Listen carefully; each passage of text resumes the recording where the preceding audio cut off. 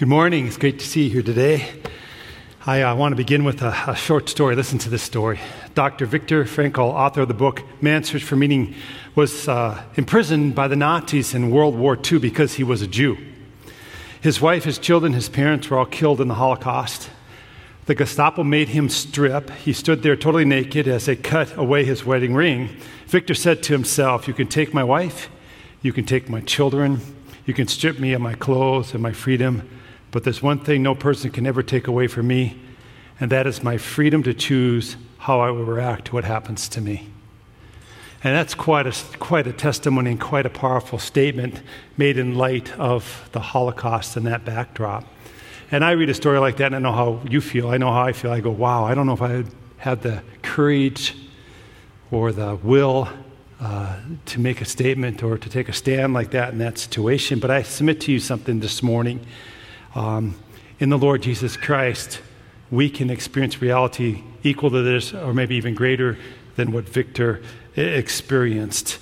As we've gotten into this series called The Battle Within for the last several weeks, looking at the topic of sanctification from Romans chapter 6, 7, and 8, Paul brings us now in chapter 7, which is what we're getting to this morning, to a completion of some thoughts that he began really in Romans chapter 6.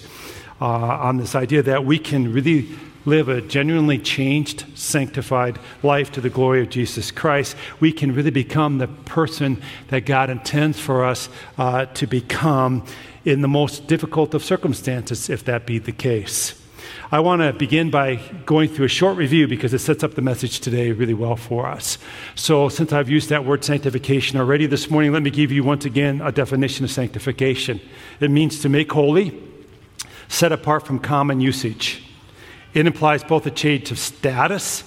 You're made holy by the sacrifice of Jesus. So when you're born again and ask Jesus into your heart, God looks at you through the blood of the Lord Jesus Christ as a born-again child, holy, separated unto him. It also involves a change of state, becoming holy, God's person in all areas of your life. And that's really the topic that Romans chapter 6, 7, and 8 deal with explicitly, what it means to become holy, W-H-O-L-L-Y, God's man and woman in everything that I do. It's not only God's desire to save our souls from eternity in hell, it's his desire that you and I experience genuine life change now. And we've learned over the last 3 weeks in Romans some important truths in making this thing more than wishful thinking, but a reality that we experience. Let me do this review with you. First of all, you have to know who you are in Christ. You just have to know who you are in Christ. Your old nature has been put to death, and you have been made new in Jesus Christ. This becoming a new person in Jesus Christ is not a little tweaking. It's not a little Jesus add-on to my life to make my life a little bit better. It's a radical reorientation of everything that I do in my life for the glory of Jesus Christ. It's about my old nature, my sinful nature being put to death, and Christ being resurrected in me, and I live for him now as my Lord as well as my Savior. Secondly, you have to count yourself dead to sin, but alive to Christ, alive to God in Christ Jesus. In Jesus, you have a new person. You are a new person. You are a new creation. You are to have a new perspective. You don't see things from a worldly viewpoint anymore. And you have a new purpose. You live now for the purpose of expanding the kingdom of the Jesus Christ. And this is what Pastor Aaron looked at last week with you. You are to abide in Jesus with a slave viewpoint. With a slave viewpoint. You will be a slave to something. We don't like to hear that in this country because we think we're free. But we're not free. We serve either sin or we serve Jesus Christ. There is no neutrality. There is no middle ground here. You're either a slave to your sin nature and its desires and death, or you're a slave to Jesus Christ, to his righteousness, and to life evermore in him. Does that not simplify life for us? Knowing we only have two choices, I'm a slave either to sin or I'm a slave to Christ. But those are really the only two options we have. You need to see life as a slave would see it. That means you make it your purpose to know your master and to know his wishes and to know his desires. You make it your purpose to serve your master Jesus, because a slave would serve their master Jesus. But know this. Realize there's great benefits in being a slave to Jesus, that it's a delightful, wonderful life that he has in store for those who give their life to him. In Romans chapter 6, we learn this real pivotal principle I'm still on review with you this morning. And it's this: for sin shall not be your master, because you're not under law, but we're under grace. So you're under grace if you're a follower of Jesus that enables the new life in Jesus Christ. Now, this is what we're going to look at explicitly this morning, what it means to be under grace, which enables the new life in the Lord Jesus Christ. This is where Paul takes us now in Romans chapter 7, verses 1 through 6. Now, to be under means to have a commanding force over you, being under the power of something. And so what Paul's saying here is that as a follower of Jesus Christ, when you receive Christ and the Holy Spirit enters into you, you're under the commanding force of Jesus Christ through the person of the Holy Spirit living in you. And he enables you to do things that you cannot and will not do on your own. You can never succumb to this thinking: I'll never be able to defeat the sin in my life. Or that person who says they're a Christian, they're always going to be that ornery person because that's just who they are. That, my friend, is wrong thinking as a Christ follower. We are not who we are. We are who we're supposed to become in the Lord Jesus Christ. And when I hear this excuse given, well, that person's always just been like that, and they say they're a Christ follower, I'm going, that's not how this is supposed to work. Amen? Because greater is he who is in us than he who is in the world. And if I'm filled with the person of the Holy Spirit, I am becoming something I am formerly not. And God is doing in me things I cannot do in myself. But I can never make a truce with my sinful nature and say, well, that's just the way I am, and that's just the way I'm always going to be. That is thinking wrongly as a Christ follower. Real life change in Jesus is possible. Do you believe that? Same reaction I got first hour. Kind of some head nodding. Yeah, I know we're a quiet group here, but real life change is possible. Amen? Say that out. Well, you can clap. Thanks, Kelsey. I'll give you a donut after church. All right. Say it out loud with me. Real life change is possible. Here we go. Real life change is possible. Now say it like you're living down south and you're outgoing people. Ready? Here we go. Real life change is possible. We're going to experience that with 14 people at the end of service who are saying before us, real life change is possible. I've given my life to the Lord Jesus Christ, and I no longer live, and he lives in me. Amen? Because that's the basic message of Jesus. Real life change is possible. So we're going to go to Romans chapter 7 here in just a moment, but I think we need to ponder this understanding that real life change is possible. It can be difficult. It can be really difficult. One of my favorite scenes from a movie is Bruce the Shark and Nemo, where they're having their little get-together about fish are friends. I thought you might enjoy that for a moment. We're going to watch that here right now. Right then, the meeting has officially come to order. Let us all say the pledge. I now am thy shark, not a mindless eating machine. If I am to change this image, I must first change myself. Fish are friends, not food. I love Marlon's, he's kind of got this grimace going. What Bruce the Shark is saying is that they could change as sharks. Now get this, as funny as it seems, we can change like that in Christ. We are not destined to be mastered by sin. We're destined to be mastered by Lord Jesus Christ if we're a follower of Jesus Christ. And like Bruce the Shark could say, fish are friends, we too can begin to have a different, entirely different outlook and attitude on our lives. Do something for me right now, because I want to keep illustrating to you that change is difficult and can feel awkward at the same time. If you're right-handed, grab your pen in your left hand. If you're left-handed, grab your pen in your right hand. Write your name on your note guide real quick with your offhand, your non-dominant hand. Now, some of you are ambidextrous. I'm pretty ambidextrous, so it doesn't. So for you, forget this illustration. It won't work that well. But for most of us, writing with our left hand would be really, really awkward. And what I'm trying to help you to kind of come to grips with this morning is sometimes following God and trusting God and doing what God wants us to do and becoming whom God wants us to become can feel like I'm writing with my wrong hand. It can be like, I feel super awkward here. But if we do it enough and allow the Holy Spirit to work in us enough, guess what? It rewires us. It reorients us. And we become this new creation, living a sanctified life for the glory of God. So here we are. We're ready now to read what I call the capstone to Paul's thinking on genuine life change in Romans chapter 6, 7, and 8. I'm going to read to you Romans chapter 7, verses 1 through 6. Listen to this. Do you not know, brothers and sisters, for I'm speaking to those who know the law, that the law has authority over someone only as long as that person lives.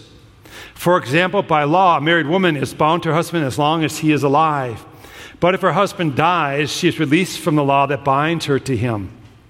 So then, if she has sexual relations with another man while her husband is still alive, she is called an adulteress. But if her husband dies, she is released from that law and is not an adulteress if she marries another man. So, my brothers and sisters, you also died to the law through the body of Christ, that you might belong to another, to him who was raised from the dead, in order that we might bear fruit for God. For when we were in the realm of the flesh, the sinful passions aroused by the law were at work in us, so that we bore fruit for death. But now, by dying to what once bound us, we have been released from the law, so that we serve in the new way of the Spirit, and not in the old way of the written code. Here's how I would sum up the verses I just read to you. I would, first of all, entitle them, We've Been Released. We've been released from an old way, a way that really never really was meant to be the way, but oftentimes was saw us away. But just let me give you the point. Just like a married woman is released from her marriage by the death of her husband, by Christ's death, you were released from the law. Now, I'm going to explain what that means, because I think people really misinterpret this scripture a lot and say, oh, we just throw out the law of God altogether and I'm free in the Spirit to do whatever I want. That's not at all what this scripture is saying, and you'll see that as I continue on this morning. But in Romans chapter 6, it's been established over and over again that we have died with Christ, and we are entering into a new way of relationship with God through faith in Jesus Christ. Now, in biblical times, if you paid close attention to your Bible, you would notice something. A woman could not leave her husband unless he died. This wasn't real equal, because he could write her a certificate of divorce and divorce her, but she couldn't really do that in his case. She could only be released from the marriage if he died. And that's why I think Paul used the specific example of a woman here, because they'd go, oh, okay, I understand what you're saying here. And what Paul's saying by this, and the picture he's trying to paint for you and I, is this: since we have died with Christ, some fundamental relational things with God have changed, and we have a new marriage now with God in a new way through the Holy Spirit, and it's not through the law. And the law never was intended to do that anyway. But what Paul's saying here is, like when a woman's husband died, she's free to remarry, no big deal. Since Christ has died and paid the price for our sins, and we have died with him, we're free now to remarry God in this new way through the Holy Spirit, okay? So that's what he's saying here. But when I share this with you, I think a lot of the confusion that happens with Romans chapter 7, for instance, this part, people go, well, what law doesn't apply? What does that mean, the law of God doesn't apply anymore?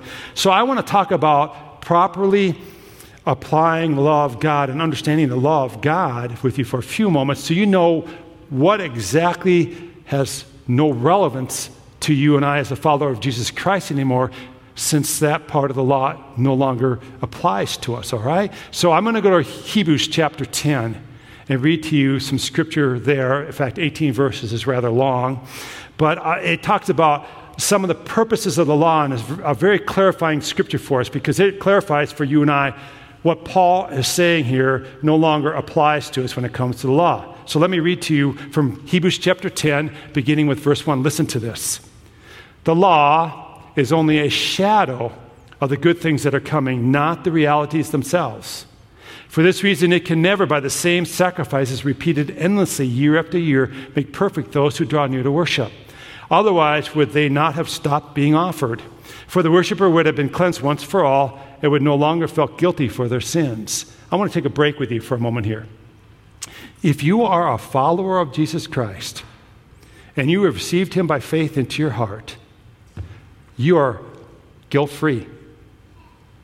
I see a lot of Christians who are guilty about their pasts, and so beat themselves up about sins committed before they were a follower of Jesus Christ. Listen, when you become a follower of Jesus Christ, God has forgiven your sins and forgotten them. Why are you remembering them? Amen? They're under the blood of Jesus Christ. Don't do that. God doesn't do that. You don't need to do that. Let's go on to verse 3. But those sacrifices are an annual reminder of sins. It is impossible, hear this now, it is impossible for the blood of bulls and goats to take away sins. You know why? Because they just foreshadowed what would happen in Jesus Christ. The only reason these annual sacrifices had any meaning at all is that they were foreshadowing what God would ultimately do in the Lord Jesus Christ. And so what they were supposed to do is help the ones of that time put their faith forward into what God would do for them, but not in that process itself, because the blood of goats and bulls cannot take away sins. Therefore, when Christ came into the world, he said, sacrifice and offering you did not desire, but a body you prepared for me with burnt offerings and sin offerings you were not pleased. Then I said, here I am. It is written about me in the scroll. I have come to do your will, my God. First he said, sacrifices and offerings, burnt offerings and sin offerings you did not desire, nor were you pleased with them, though they were offered in accordance with the law. Then he said, here I am, I have come to do your will. He sets aside the first, established the second. And by that will we have been made holy through the sacrifices of the body of Jesus Christ once for all. Day after day, every priest stands and performs his religious duties. Again and again, he offers the same sacrifices, which can never take away sins. It reminds me of mowing my yard. You just got to do it every week. Sorry. But when this priest had offered for all time one sacrifice for sins, he sat down at the right hand of God. And since that time, he waits for his enemies to be made his footstool. For by one sacrifice, he has made perfect forever those who are being made holy. The Holy Spirit also testifies to us about this. First, he says, this is the covenant I will make with them at that time, says the Lord. I'll put my laws in their hearts, and I'll write them on their minds. Then he adds, their sins and lawless acts I will remember no more. And where these have been forgiven, sacrifice for sin is no longer necessary. Now get this. This is the part of the law that Paul is talking about in Romans 7 that no longer applies to us. We should not be married to it. It has no more application. And this is point 1. You were released from the law that was a shadow of what was to come in Jesus Christ. You've been released from that. So what Paul is referring to here is the laws dealing with sacrifice and ritual and priestly, duties and how to carry them out. That's all been completed in Jesus Christ. Amen? We no longer have to worry about that because Jesus is the once for all sacrifice for sins. These laws were a foreshadowing of what was to be the reality in Jesus Christ. A shadow is two-dimensional, right? You look at a shadow and you can kind of make out what it represents. It's one color, gray, dark, black, whatever color, depending on how good the light is, right? But that shadow is not the reality itself. And that's what Paul's saying here, and that's what the Hebrews writer is saying here, is that shadow was connected to what? The reality of Jesus. And so when we see Jesus, we get the full 3D picture. We get color, man. We don't have to look at the shadow anymore. Those things are gone. They're done with. They're completed. They've fulfilled their purpose. They're no longer applicable. Now, does that mean we don't study things like the tabernacle or, some of the priestly laws? No, they're still profitable to study because they teach us about Jesus and his ministry, but they don't apply anymore because the reality has come. Jesus has come. So let me give you this in a point. The sacrificial system has become obsolete. You don't have to offer bulls and goats anymore. The tabernacle and the priestly duties of the tabernacle were a shadow of Jesus and are no longer needed now that Jesus has come. Jesus is the high priest and no further sacrifice is needed. This is the part of the law that Romans 7 is talking about that has what? Passed away, been put to death. It's no longer applicable. We've died to it. We don't need it anymore. Does that help clarify what Paul's talking about a little bit here in Romans 7? Because people read that oftentimes and I hear them say, I'm free! I don't have to do any laws. I can do any questionable thing I want because I'm not under law. I'm under, this new thing, the Spirit and grace. And I'm going, oh man, alive. That's not at all what that's saying. It's not all what it's implying. But the law still has some really good purposes, and I want to cover those with you this morning real quickly. The law reveals your status as a sinner and your need of a Savior. It's always had that purpose. It will continue to always have that purpose. Romans 3:20 says, we don't become righteous in the sight by observing the law. Rather, we become conscious of sin. The law shows you and I, we're messing up here. We need some help. Galatians 3:24 tells us that one of the purposes of the law is the schoolmaster. And I talked about this a couple weeks ago. And the schoolmaster's job back in the days of Jesus was to take the hand of the student and escort them to synagogue. It wasn't the end. It was a means to get you to an end. And so the law escorts you to see your need of a Savior, of Jesus. That's one of the purposes of the law that still applies. The law is a protective boundary. It's a good thing. I was just visiting my boys. Abby's boys are 3 and 2. They're something else. Whew, a lot of energy, right? And I found myself spending a lot of time protecting them from themselves. Right? Amen? They're outside, and there's a big dog pile. Don't touch that!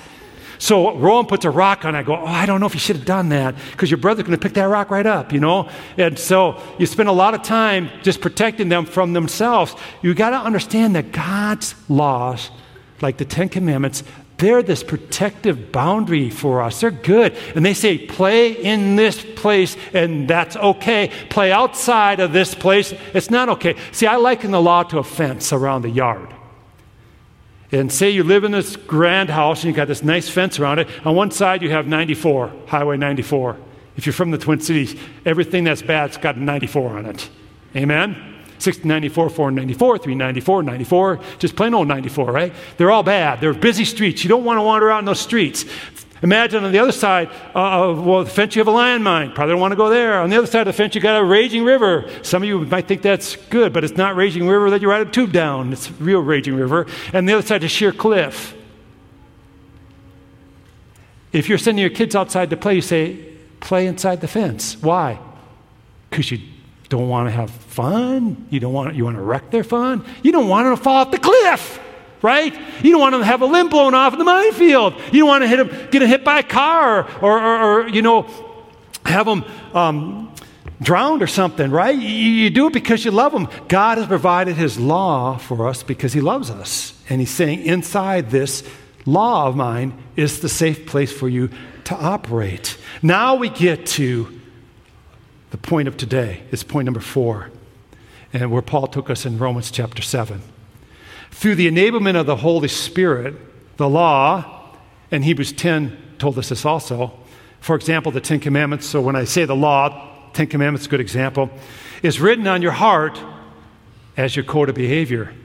So as a devoted follower of Jesus Christ, filled with the person of the Holy Spirit, part of what it means to be a sanctified follower, one who is becoming wholly God's person, W-H-O-L-L-Y, in all areas of your life, is that you begin to allow the Holy Spirit to put God's laws and ways into your inner person, and you begin to love those and follow those, not out of duty, but out of devotion and out of adoration for God. Amen? That's one of the purposes of the law also. And the Holy Spirit will empower you to know these laws, to love them, and to embrace them. So we're ready to head back now to our capstone thought for the message this morning. And whenever I use a word like capstone, I think, I'll give you a little picture. This will kind of show you what capstone means. Some of you are going to go, I know all this already. That's great. Good for you guys. That's good. But a capstone is that center stone on an arch. And the whole arch leans into it. If you pull out the capstone in that structure there, guess what happens? It all falls down. It doesn't stand on its own, right? So in architecture, when they talk about a capstone or whatever, it's that main stone that everything leans in on and the whole structure relies upon. So I want to give you the capstone thought when it comes to genuine life change today, to living the sanctified life. Paul has brought us through Romans chapter 6 to this first kind of thought process in chapter 7 about this capstone idea, what it means to live a genuinely changed, sanctified life. And it's this: you have been released from the law to serve in the new way of the Spirit. Now, that phrase, new way, is cool in the New Testament. It means in a freshness and superiority way. So basically, you have been released from the law to serve in the freshness and the superiority of the Holy Spirit. That's what he's saying here. And that's our capstone thought for this message this morning. Paul's saying, listen, Romans chapter 6, you're dead to sin. Dead men don't sin, right? Remember we talked about that? You're dead to sin. You're alive to Christ. You have a new resurrected life in Christ. You're going to be a slave to something, either a slave to your sinful nature or a slave to Jesus Christ. He's given us these wonderfully deep thoughts. Then he brings us to Romans chapter 7. He says, now listen, all this is possible because the person of the Holy Spirit will live in you and enable you to do it. You cannot do it on your own. You cannot do it by trying harder. And there's one of the mistakes that so many people make. They feel bad about how their life's going, so they think, I need to try harder. No, you need to pray more for the filling of the person of the Holy Spirit. Are you hearing what I just said there? It's an opposite way that many people pray. They pray, God, strengthen me to do better, blah, blah, blah, blah. Pray that God would fill you with the person of the Holy Spirit so that you're not relying on your strength, but you're relying upon the work of the Spirit in you to do that in you which you cannot do yourself. In fact, frequently what you need to do is just come to God and say, I can't do this. And he'll go, I know. Good for you. You finally figured it out.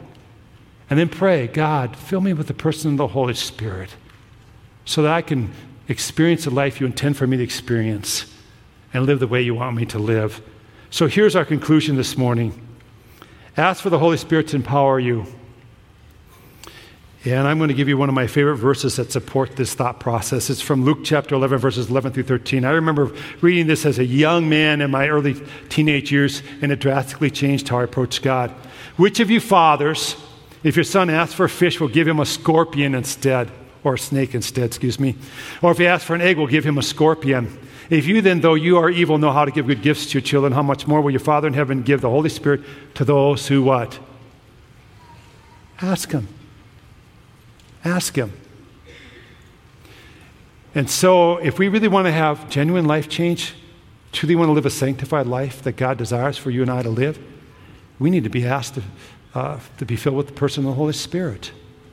See, I think there's a couple ways we can do our Christianity, and my recent vacation kind of brought this to light to me.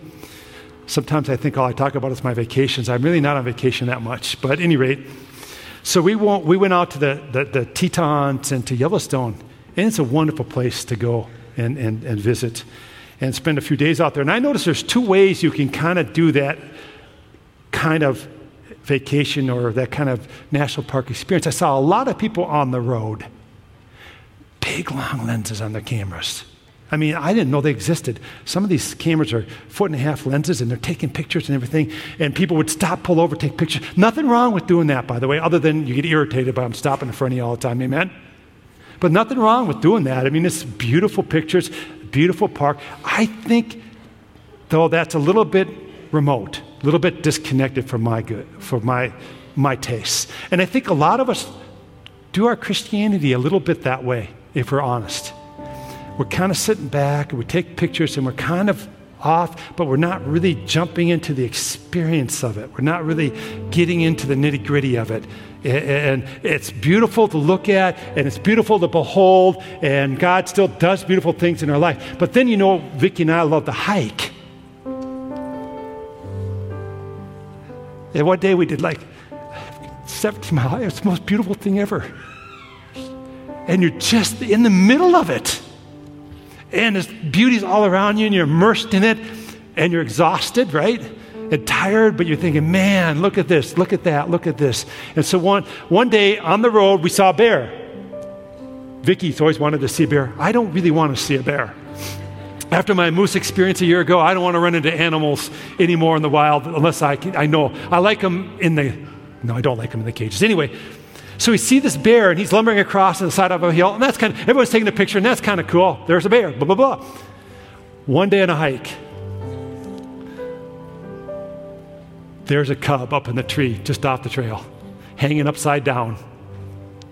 And I go, what in the world? And he's scratching the bark off the tree. He's falling on the ground, he's licking the sap. And I'm going, whoa, that is cool.